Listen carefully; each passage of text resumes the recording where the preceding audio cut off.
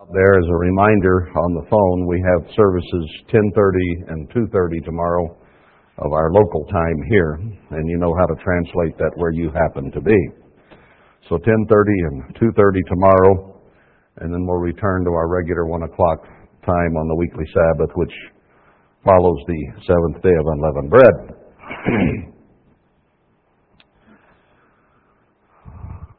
Well, we had a break in going up to Zion, and I felt that we had a really good opportunity up there to sit and look at the beauty of that which God has created around us, and had a very good give and take, question and answer type of thing, discussing Zion and Jerusalem and creation and several different topics, and I felt it was very helpful and profitable, and we communicated very well there. So that was a positive, and then had another positive yesterday. Terry gave us a good sermon, and I didn't have to speak, but back at it today. But where I left off last time really was in discussing there in 1 Corinthians 5 how Paul was urgent upon those Corinthians to put sin out of the church, out of their lives.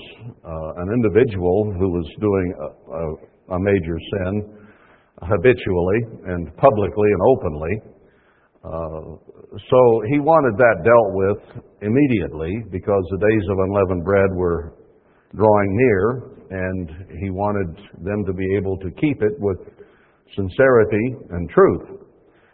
So the point I was trying to get across is that which we read before, going there in Exodus, and how God told them to be ready to leave at a moment's notice, to be dressed and prepared to get out of what would symbolically become sin. It was a physical captivity at that point, but we are in a spiritual captivity to he who deceives the whole world, and to our own human nature, and to the culture and the society around us. Three major issues that we have to deal with. So we talked about the haste and how God doesn't want us to let sin linger in our lives. And today I want to get down more to what we need to do about it. And I want, first of all, to go to Exodus 13, which, as you know, they left that night after midnight when the Egyptians lost their firstborn and were ordered to go immediately on pain of death if they didn't get out of there. So they scattered from their dwellings, from their homes, took their kneading troughs on their shoulders and their animals and so on with them, and spent the rest of that night and day getting into Ramses, where very obviously they had been given instruction ahead of time that they were to gather. So it was not a totally disorganized thing, but God had caused Moses to give them instructions ahead, knowing that things could get perilous, they could become very dangerous. So hence the instruction of being prepared to go even through the night as they ate the lamb, with their loins girded and their staff in hand and their shoes on. And then when that call did came, they were under great pressure to get out of there very quickly, but to arrive at Ramses. And there they got further organized, as I mentioned in the last sermon, in ranks of 5.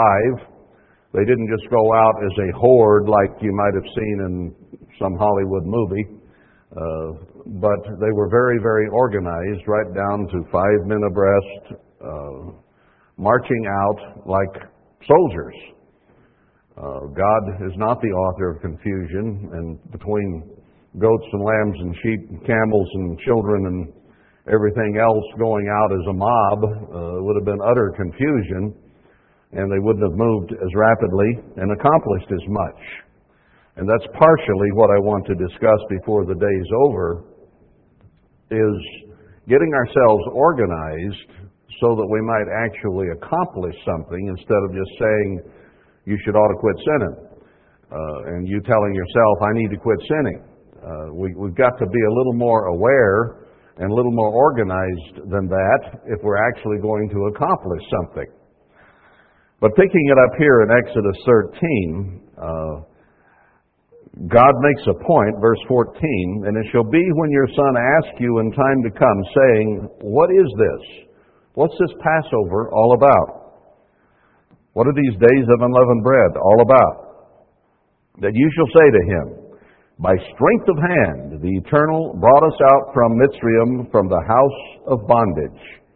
Now, Paul makes quite an issue in Romans and Galatians and other places about bondage and the bondage that breaking God's law does to us. It isn't the law that's bad, but the penalty of the law is bad, which is death. So they had to get out of bondage, and that is the main point that God brings up first in telling our children, that these days are about getting out of bondage. They're a matter of getting away from that which hurts us, enslaves us, can kill us. And of course we understand spiritually that means any type of sin that might dwell in our minds and bodies. And it came to pass, when Pharaoh would hardly let us go, he didn't want to resist it all the way, that the Eternal slew all the firstborn in the land of Egypt, both the firstborn of man and the firstborn of beast. Therefore I sacrificed to the Eternal all that open the matrix, being males, but all the firstborn of my children I redeemed. Just as God redeemed them, therefore firstborn did not die. And Christ is the firstborn of many brethren, and we are even spoken of as first fruits or firstborn, in that sense, him being the eldest of the firstborn. So the parallel is there exactly with what happened back then and what we are faced with today. Now notice that God had to slay those people in order to get Pharaoh to turn them loose. It did not come easy. It came through 10 plagues that were very sore, very difficult. But sin did not want to let them go. Just as your sin and mine do not want to let us go. They cling to us. They become an emotional issue. They become physical issues, mental issues, attitudes, all kinds of things that are contrary to the law of God in the Spirit become issues in our minds that in many respects we don't even wish to face, much less actually abandon. We cling to them. And it took the mighty hand of God to spring them. It shall be a token upon your hand, and for a frontlet between your eyes, for by strength of hand the Eternal brought us forth out of Mitzrayim. And it came to pass, verse 17, Pharaoh had let the people go, that God led them not through the way of the land of the Philistines, although that was near. For God said, lest peradventure the people repent when they see war, and they return to Egypt. So even as they were coming out, God understood that they would want to go back. At the first sign of trouble, the first sign of temptation, the first sign of difficulty, they'd want to go right back where they came from. And attitudes that pervade our minds become habitual, do they not? Whether it be things that we've been suffering with for days, weeks, months, years, even decades, they become habitual. They sort of wear a deep rut in our minds and emotions, and our minds automatically go there. And when you try to jerk them out of that rut, it's very difficult, and they want to go right back. If you've driven even a four-wheel drive vehicle in mud, you'll realize that whoever went through before you made ruts.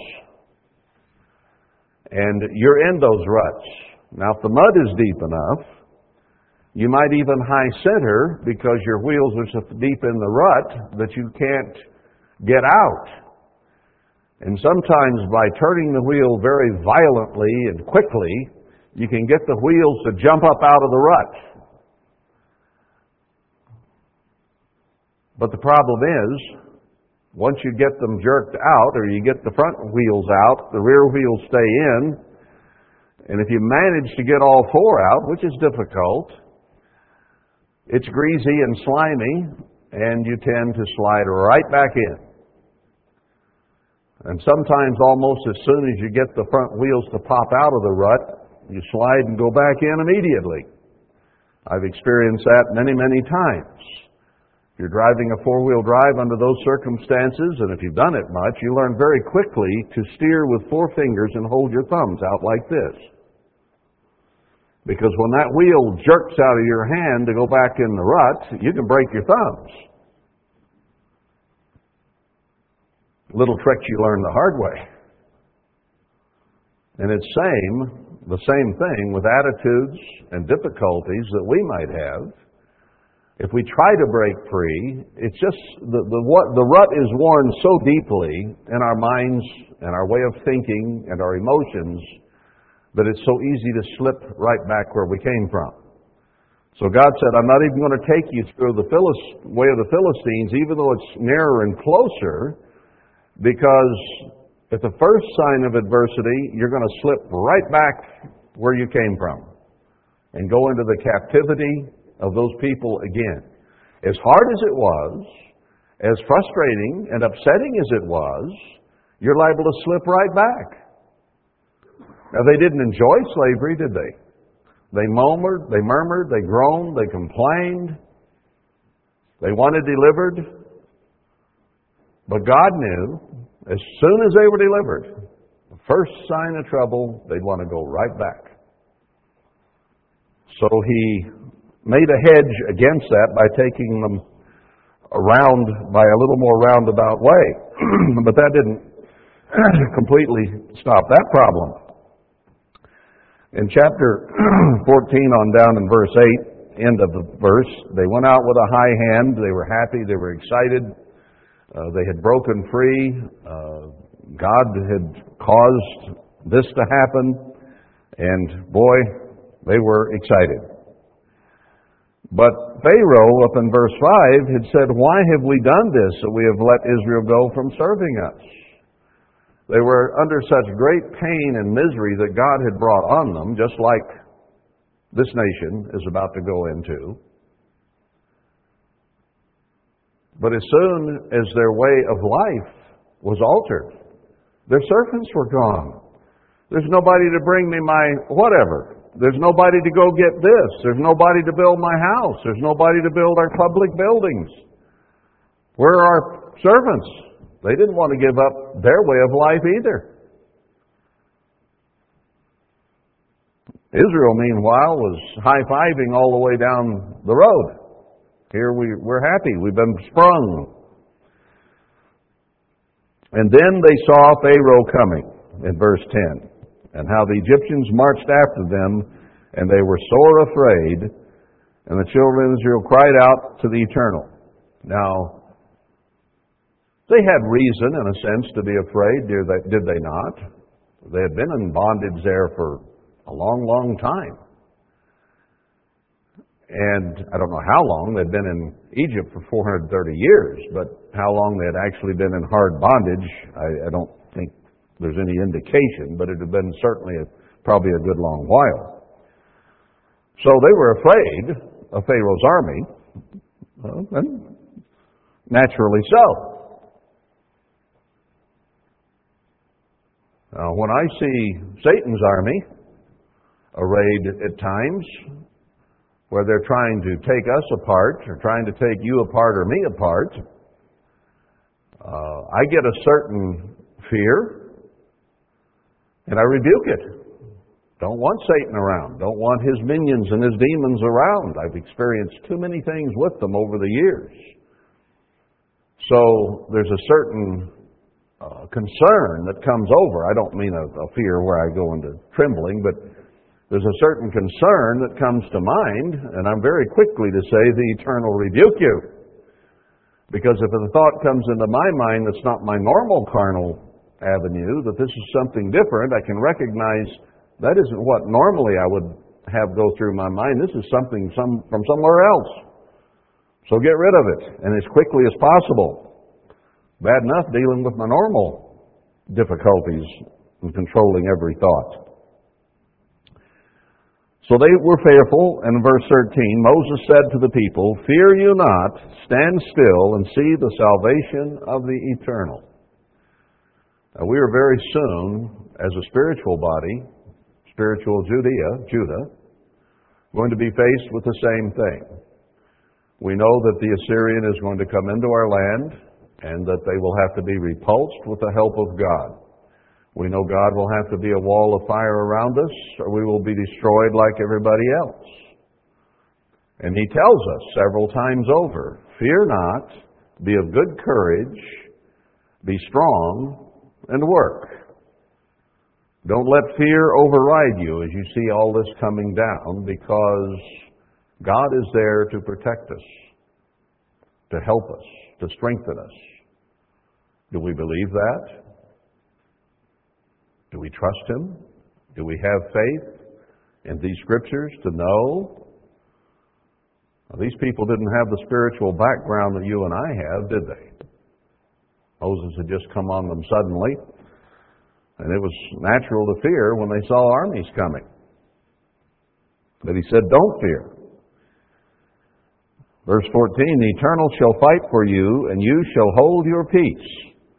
And the Eternal said to Moses, "Wherefore cry you to me? Speak to the children of Israel that they go forward."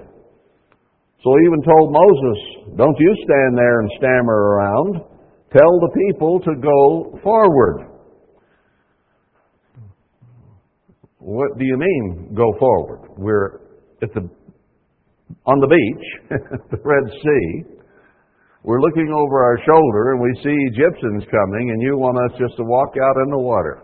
You betcha. Go forward. God does not always make the way easy. He does not even make it appear to be a way to go sometimes, as here. They were between the devil and the deep blue sea. I don't know where that expression came from, but it might have come back all the way from there.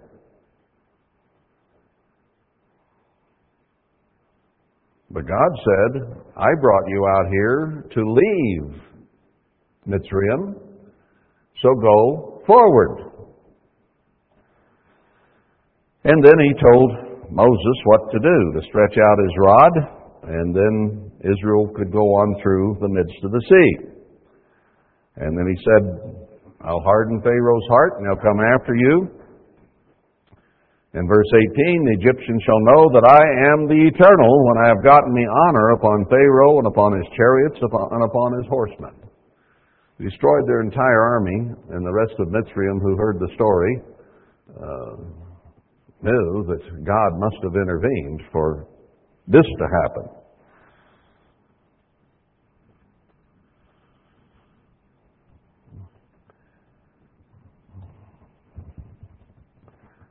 Now He tells us in chapter 15, "The Eternal is my strength." Here's the song of Moses. "He has become my salvation. He is my God, and I will prepare Him an habitation, my Father's God, and I will exalt Him." Now, doesn't Isaiah 40 tell us here in the end time essentially the same thing? Make straight in the highway, make straight in the desert a highway for our God, and to build a temple. Haggai is replete with that story, along with Zechariah. But we are to do that. I'll not spend time on that prayer necessarily here. But they came through the Red Sea, God having delivered them now incredibly twice. Well, really 11 times if you count up all the plagues, and the firstborn being killed, which actually was the key that sprung them. So count the firstborn dying and then being sprung there as one, and then the Red Sea is number 2. So 2 specific, absolute, utter deliverances. Chapter 16, "And they took their journey from Elim, and all the congregation of the children of Israel came into the wilderness of Sin, which is between Elim and Sinai, on the 15th day of the 2nd month. after they departed out of the land of Egypt. So they'd been on the road for a month. And the whole congregation of the children of Israel murmured against Moses and Aaron in the wilderness. And the children of Israel said to them, Would to God that we had died by the hand of the Eternal in the land of Egypt, when we sat by the flesh pots, and when we did eat bread to the full.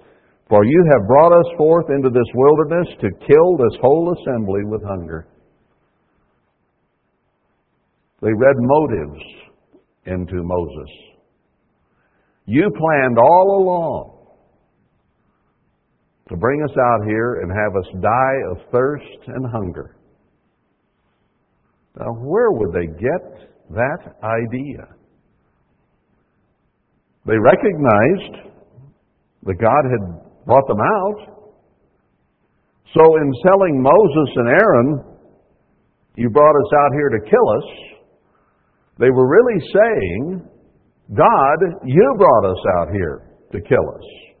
Because Moses didn't spring them out of Mitzrayim. God did. Moses didn't do anything but stretch his rod out at the Red Sea, and God parted the waters. So God ultimately is responsible for having brought them out, right? So when they accused Moses, they were accusing God. When they attributed or ascribed this motive to Moses, they were ascribing the motive to God. God didn't lose patience with them there. He said, I'll tell you what, I'll rain bread on you from heaven. You're in a lousy attitude, but you think we brought you out here to die. So here comes the manna. Here comes bread from heaven.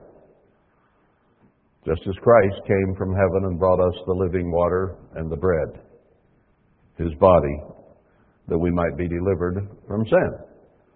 Spiritual parallels are all the way through here. And he even said down here, in the end of verse 8, your murmurings are not against us, but against the Eternal. Moses understood that. And then they had the manna, and you have the story of the Sabbath and everything coming in here, and it would only come on 6 days a week.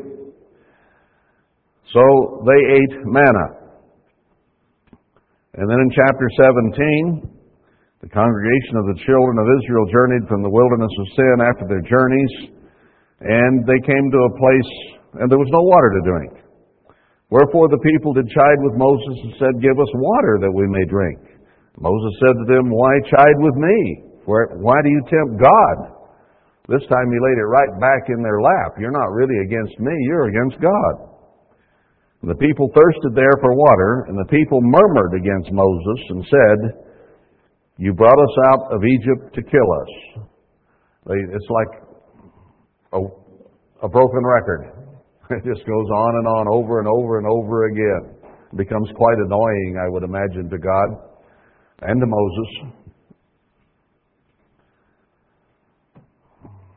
You brought us out to die. So God gave them water. Verse 7, end of it, they tempted the Eternal, saying, Is the Eternal among us or not? Now there's another excuse that comes up quite readily to us. God instructed us. God brought us here. Then you look around, and over a period of time, you don't get the answers you thought were coming quicker than they have, and you think, is God really among us or not? Human nature is the same always. It doesn't change over time. That's why Solomon could quite clearly write, there's nothing new under the sun. All the excuses, all the attitudes, all the problems, all the motivational excuses of attributing motives to those who didn't have that motive at all. There's nothing new. It's all been done before. And then they had to fight. As long as Joshua held Moses' hands up, Israel would prevail. If Moses' hand went down, the Amalekites or whoever it was would prevail. Oh, they went through this over and over and over again. Ideally, whichever Passover you took first, 30 years ago, 40 years ago, 50 years ago, differs for all of us. Ideally, you would have quit making excuses and walked out of sin at your first Passover. And you would have never looked back. You would have never murmured or complained. You would never have sinned again. I did say ideally. But human beings don't work that way. And it didn't work that way back then either. Now, why did God write all this back there for us to read here, upon whom the ends of the world have come? Because we tend to be the same way they were. Chapter 19, verse 4, he says, "You've seen what I did to the Egyptians and how I bore you on eagle's wings and brought you to myself. I brought you out here to me, to be with me. In here you murmur and you complain. You even said, verse 8, all that the Eternal has spoken, we will do. He said in verse 6, you shall be to me a kingdom of priests and a holy nation." Do we read that in Peter? I think Terry read that just yesterday, maybe, if I remember correctly. If not, it's been read recently. So then, God gets organized. Chapter 20. He tells them what sin is. He writes it down, one point after another. This is sin, this is sin, this is sin, this is sin. We think we know the Ten Commandments, don't we? Well, we found out in Bible baseball the other night that if you're put on the spot, and which is the fourth, which is the third, which is the 10th, people would go blank. Now, I don't doubt they know the Ten Commandments. Given enough time, they could probably list them all. I don't know whether we'd get them all in order or not. Do we with our own sins? Do we get organized enough to know what they are and compare them with God's commandments? That's how you know what they are by definition.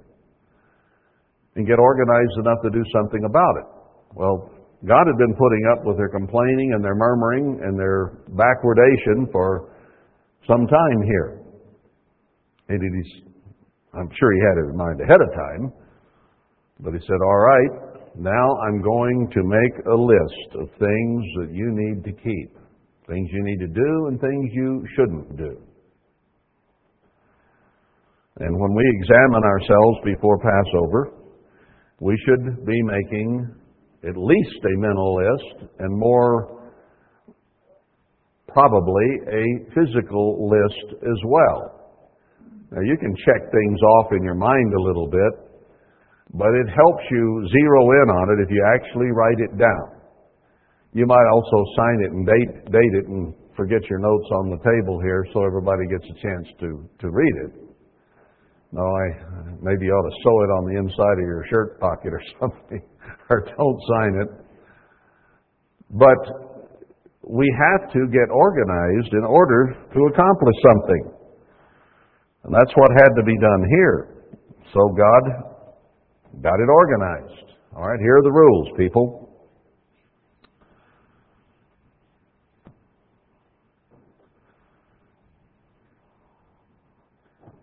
So let's do a little bit of a laundry list here. First of all, by going through the examination process, what you're doing is you're finding things that are wrong in your mind, your heart, your attitude, your emotions, your feelings, your relationship with God, your relationship with other people. You're going through, you're examining your thoughts, your mind, and your attitudes to determine areas that you might be sinning in, that you might have an ungodly attitude, an unchristlike attitude. Are all our thoughts in the captivity of Christ? No. Our minds and emotions can take us a lot of different places, can't they? And we have to define those things which are contrary to God's law, according to His Word. Every Word of God is given by inspiration of God and is there for correction, for guidance, for reproof, and instruction in righteousness. 2 Timothy 3:16, I think. That's what it's there for. So if you're going to examine yourself, you need to examine yourself in light of this book. Because you can deceive yourself into thinking that what you're thinking about any one given subject is okay. This isn't so bad, or however you want to justify and deceive yourself.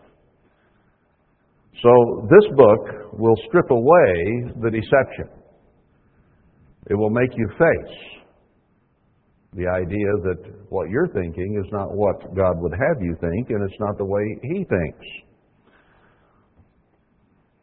So if you're going to overcome anything, you just can't say, well, I think I'll overcome this week, and let it go at that. Nothing will happen. Absolutely nothing will happen.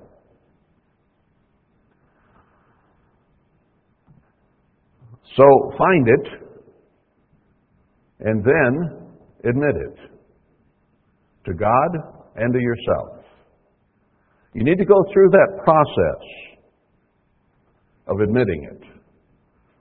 You know, you can go down a list of sins and say, well, I could have a problem there, or I might have a problem there, or, you know, I don't want to think about that one, and this one's a pet. So we can find a way. So find it and then admit it. God tells us to confess and to forsake, not necessarily to each other, but to Him. So confession has to be not only to yourself, but to God. Well, why does God need to know about it? Well, He already does. You haven't hidden anything from Him. And we'll find out that He needs to know about it if you're going to do anything about it. Because chances are you're not going to do anything about it by yourself. We'll get to that later. Find it, admit it, and then make a list.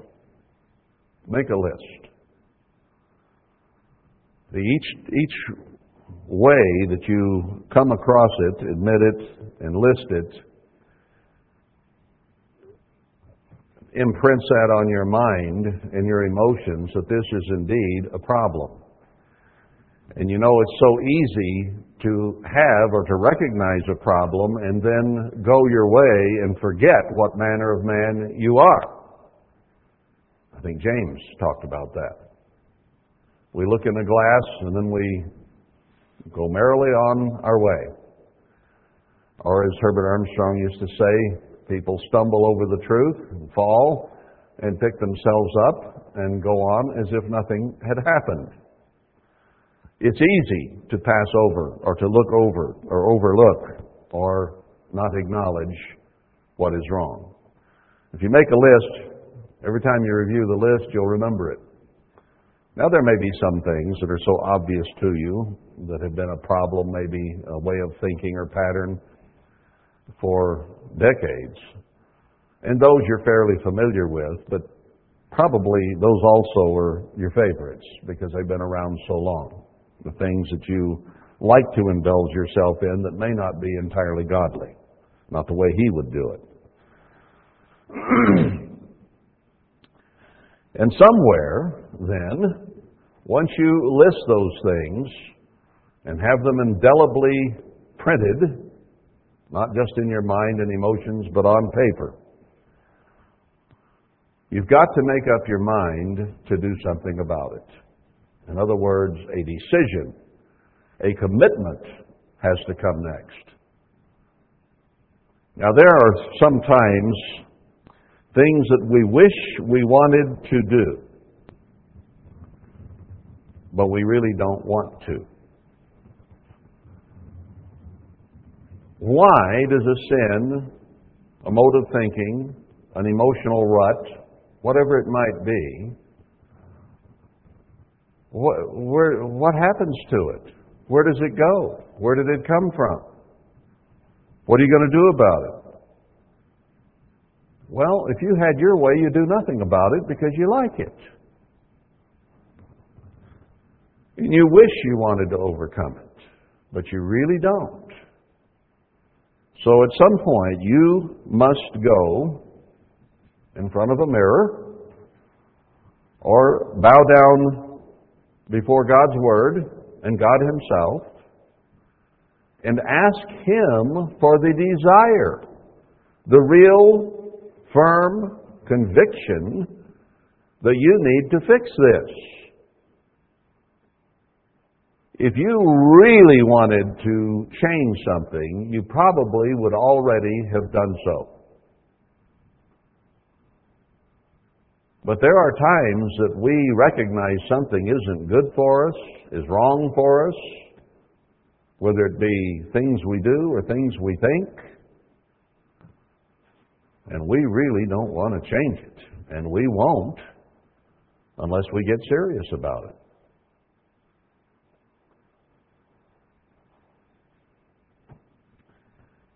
It could be things having to do with money, things to do with health. It could be things to do with work, with interpersonal relationships. Could be anything that is not really of God. I was thinking about this morning, and a vision of an old movie came into my mind. Gone with the Wind. Now, here was Scarlett O'Hara, and she was portrayed in that movie as very, very selfish, wanting her own way no matter what, growing up that way, and being very controlling and selfish. Now, within that movie, she somehow got a crush on her sister's husband, Ashley. And that played over and over through the movie from time to time, her crush on Ashley. Well, that was her sister's husband. That was illegal. That was wrong. And the way they portrayed him, he wasn't really a strong man, for the most part, and nothing there really that you'd think, why would she want him instead of Rhett Butler? And you sort of agonized over it as you went through the movie. Get over it, Scarlett, for crying out loud. Your sister's a sweetheart. She's got this husband, and you want him. Why did she want him? There was no real obvious reason except she was utterly selfish, and he belonged to her sister, and therefore she ought to have him. The only reason I come up with. Jealousy, envy. That's my sister's husband, but he ought to be mine. Now, as portrayed in the movie, she was not ready to admit her wrong or that was sin. It was an obsession. And she wasn't about to give it up.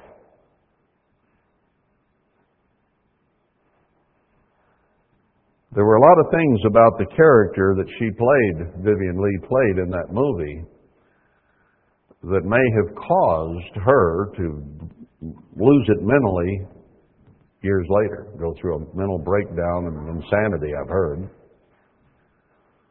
Why? Well, when you're doing a role, a character, in a movie or on stage or whatever, a good actor will get into that role to the place that they begin to think like the character that they're portraying. And you get where you live it. You begin, even in personal relationships with people around you, to talk as that person talked. You get in character. And it gets where you wear it. I've been in some of those roles. from time to time. And you're practicing, and you just use it through the day. Because you're trying to do it as well as you can do it. And maybe that utter selfishness, and that envy, and that jealousy, and all the things that Scarlett played so well, she had played the role and developed the character to the point maybe she became that. And it drove her nuts, because she couldn't get over it and get past it. She played the role very well, in my opinion. Did a superb job of it, but it was really as cute and as sweet and as beautiful and everything and talented as she was a true pain in her attitudes and approaches and selfishness. Now we have to get into the character of Christ. We have to, in that sense, role play. Because it is not natural for us to act like Christ, is it? Our minds do not go there. Now, in this particular case, it isn't a character act in that sense, except that it's unnatural for us. Our natural way of thinking is the works of the flesh. Selfishness, vanity, ego, jealousy, on and on they go. That's natural for us. We can play that role easily. It comes to that's so easy to play the works of the flesh and to play that character. But when we're told, you need to act like Christ, you need to think like Christ, you need to be like Him, that is a role we have to practice every day in order to get into that character. And we can leave it just like that. First sign of adversity, first sign of difficulty, we revert to our human carnal thinking and what we want as opposed to what He would have us have. And it shows in very many aspects of our lives. So don't just wish you wanted to overcome something. Sometimes you have to go to God and ask Him fervently to give you the desire to overcome something. Because many of the things that we need to overcome, we simply don't want to do. Scarlett did not want to give up Ashley. And then she didn't know what to do with Brett. And then she screamed at God at one point and said, "I'll never go hungry again." I can see how that role might have caused her difficulties later on. She played it well, but it was utterly human. Did she ever talk to herself and say, "Scarlett, you need to straighten up now"? I don't recall that being written into the role. But we have to, because we're here to be like Christ. So don't just wish. You have to put it into action. And that desire has to come from God's Spirit, because humanly, naturally, we like what we like and we want what we want. And we don't want to give up. We don't want to admit it. And when we do admit it, we find we don't have the character, the will, the power, the strength to do it. And part of that is that we don't want to in the first place. And you're not liable to overcome anything that you really don't want to give up. So make sure the desire to come out of whatever sin you might have difficulty with, you want to overcome. And you're going to have to go to God to get that kind of commitment. You're not going to find it on your own. You don't have the willpower. You don't have the strength of character. That can come from God. Another thing we need to consider then in getting organized is how a particular sin may affect you. When is it a problem? What conditions, time of day, at work, at home, at school, wherever you might be, when do you have a problem with it? Is it dinner time? Is it snack time? Is it morning, evening, night? Is it when you're around someone or certain people that it becomes a problem? In other words, begin to isolate when I have a problem with this, why I have a problem with this, and as you isolate those things, then you can become aware that, hey, the problem I'm working on, I wasn't having a problem an hour ago, but now I do.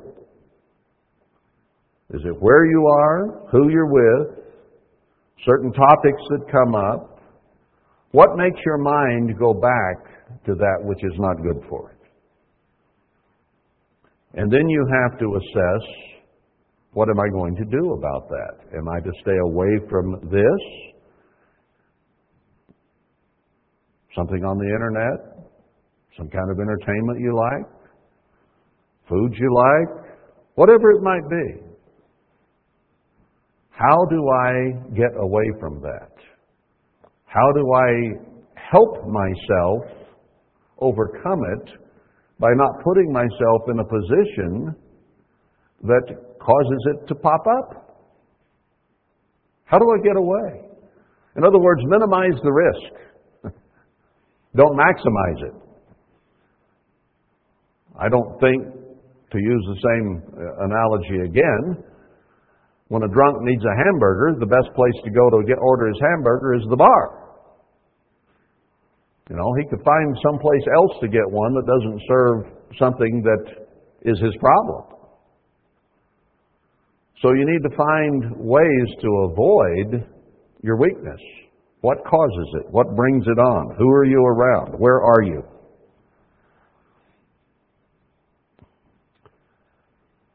Now, just as Israel marched out of Mitzrayim, they kept thinking back. But I like. But I want. I want the leeks and the onions. I want food. I want things that I left behind. I guess Lot's wife would fit in there pretty well too. I don't know that it was a matter of turning her head and looking back, and it may have literally been, but certainly she was thinking about what she was leaving behind. God tells us to come out of Babylon, come out of this world. He even tells us to physically get ourselves up and move ourselves before this financial crash and military takeover of this nation occurs. When is it coming? I don't know exactly. But he tells us to get out before it happens. And he even says they'll be running in front of the northern army trying to find their way to Zion there in Jeremiah 50, first 2 or 3 verses. Barely get out in time. Some might not. But did they go to God to solve their problem as they came out of Egypt? Or did they murmur at Moses and murmur at God instead of actually changing what they needed to change, their attitudes and their approach? No, they just murmured and complained and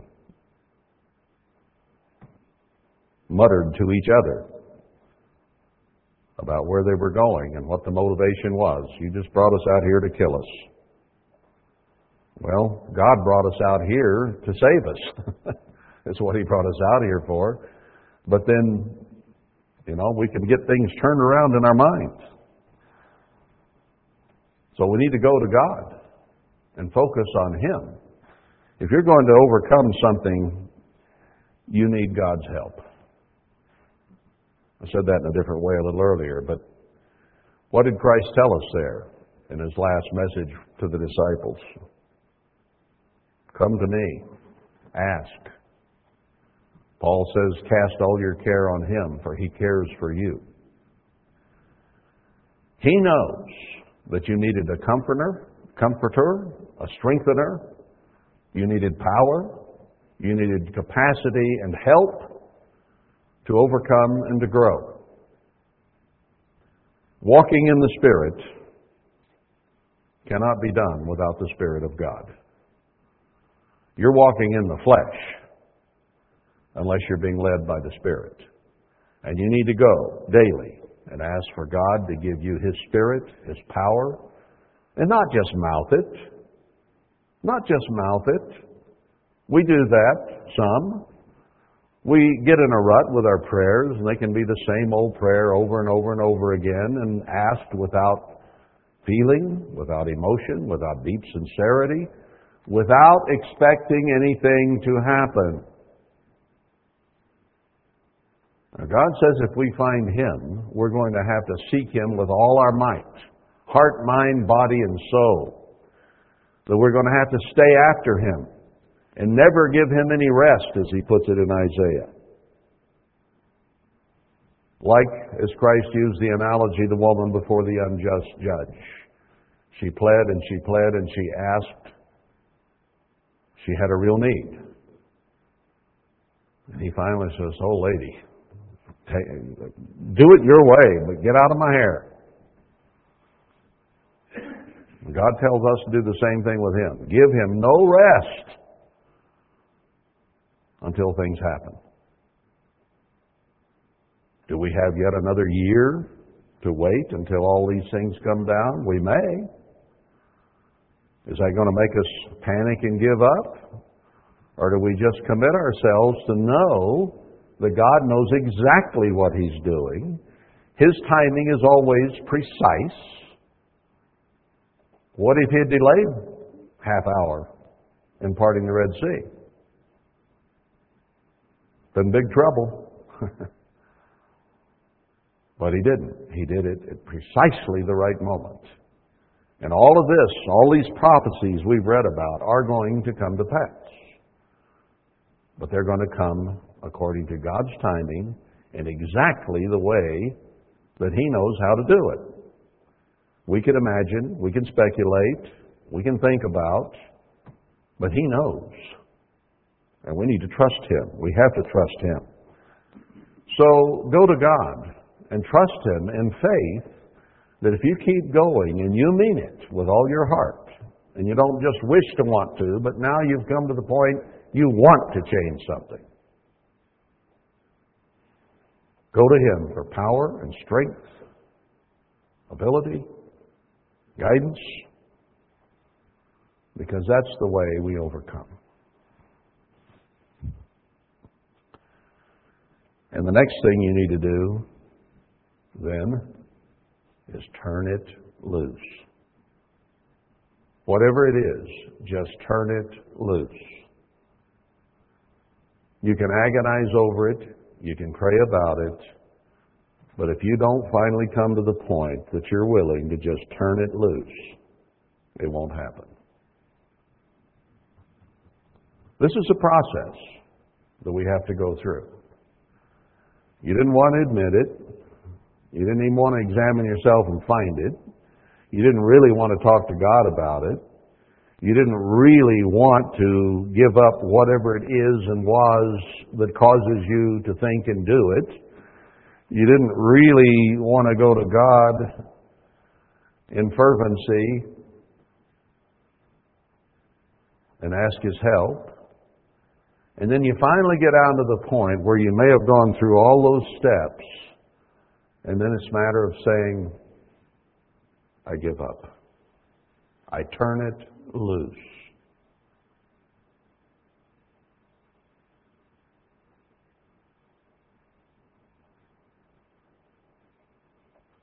You will find that there are always enablers to your problem, whatever it might be.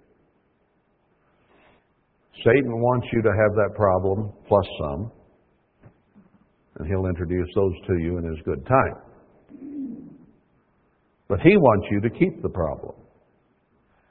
There are some in your support group, whatever that might be, that don't want you to overcome it because it makes them more comfortable to have company in it. There are always enablers around. If you have an alcohol problem, do you have any trouble finding enablers? People that will provide you a drink or drink with you? Nah, that's pretty easy to find. If you have a sex problem, is it hard to find a fornicator or an adulterer? The world's full of them. They're all around the place. They're everywhere. Not hard to get in trouble that way. Eating problem? You can find other people just like us. Whatever it might be. Emotional issue. Illegal romance like Scarlet. Doesn't matter. But you have to determine in your mind that whatever problem you're dealing with, I'm just going to turn it loose. It is a decision that you have to come to. All of these other things will help bring you to that decision, but there comes a point where you have to make it, where it will not happen.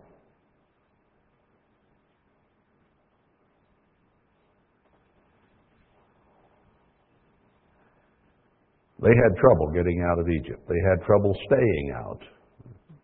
They had trouble keeping their attitudes right.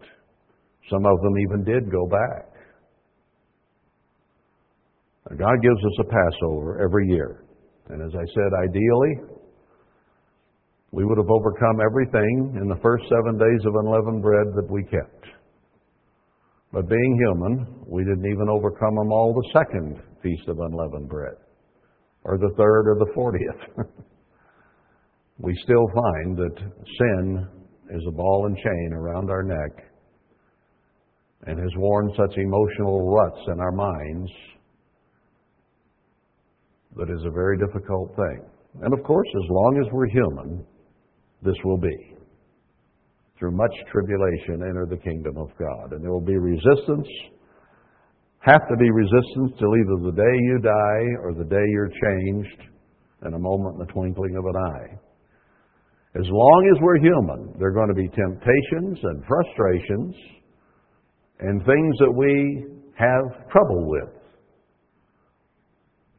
Now, do we have to become perfect? I don't want to discourage us all. Do we have to become perfect before we die? We've had several people die right here on this property. And I don't remember a one of them that I would have judged absolutely perfect. Not one. But I saw people who were trying to serve God, obey God. I saw people who were essentially following His way of life. They hadn't overcome everything. But I rest assured that they'll be in the kingdom of God because they were working at it and trying. I can't make the judgment by any means on anyone. When I laid my mother to rest a few weeks ago, she'd been faithful to God and trying to overcome and grow for over 60 years. Was she perfect yet? No. In fact, her mind was almost gone before she died.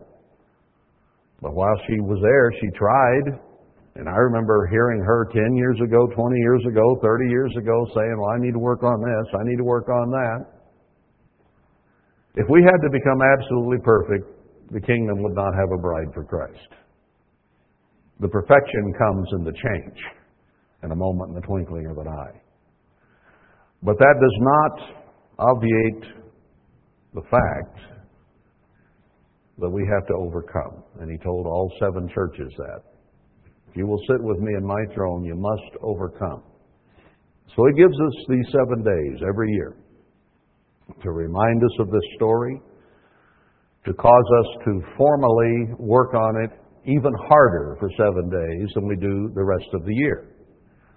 But I know that by sundown tomorrow, you and I will not have overcome everything we need to overcome. We just won't. And I'm giving this on the 6th day, kind of a battle plan on how to get better organized and approach it. Maybe I should have said it before the 1st day. But it isn't over just because we get through tomorrow and haven't become perfect. You can use these principles and these points throughout the year, because this is the formal putting out of sin, where we really address it in a formal way. But you have to address it every day, every hour, every minute, and every second of your life.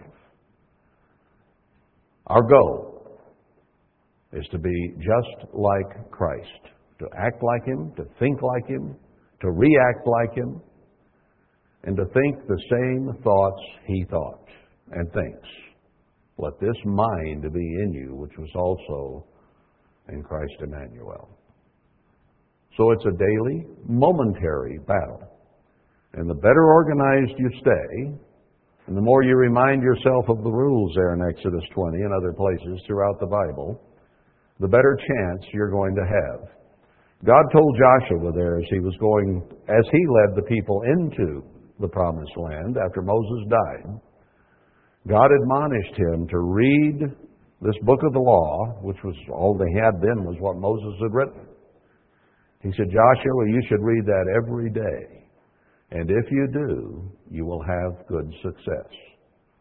Even if we want to overcome things, even if we wish to change, if we are not reminded constantly from God's Word, it is so easy to lapse, to forget, to not remember to do, to coast along.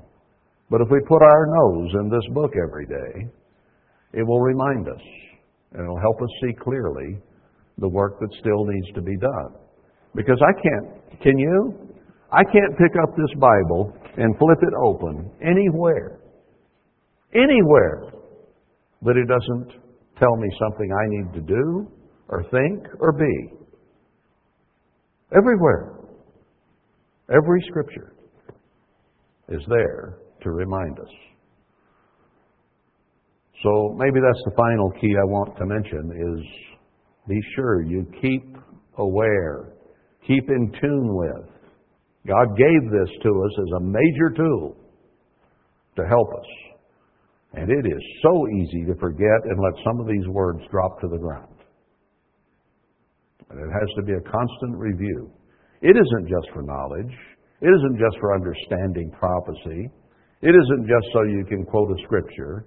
It's to remind you and me of what we are and what we need to be. And we need that reminder daily because human beings can forget from moment to moment.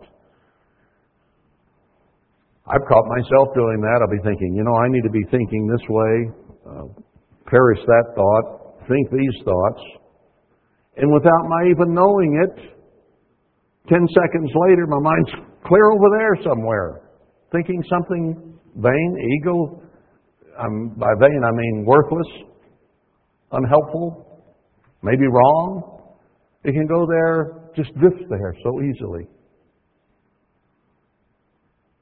This helps you bring it back day by day. And that's one of the biggest keys. Pray and read.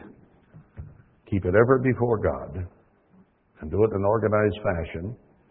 And you're going to have a whole lot better chance to do some overcoming than if you just sort of haphazardly go through life, unorganized, and not really knowing what you're about. Know what you're about. Know what you need to do. And go through these steps, get organized, and get it done. That's what God wants us to do.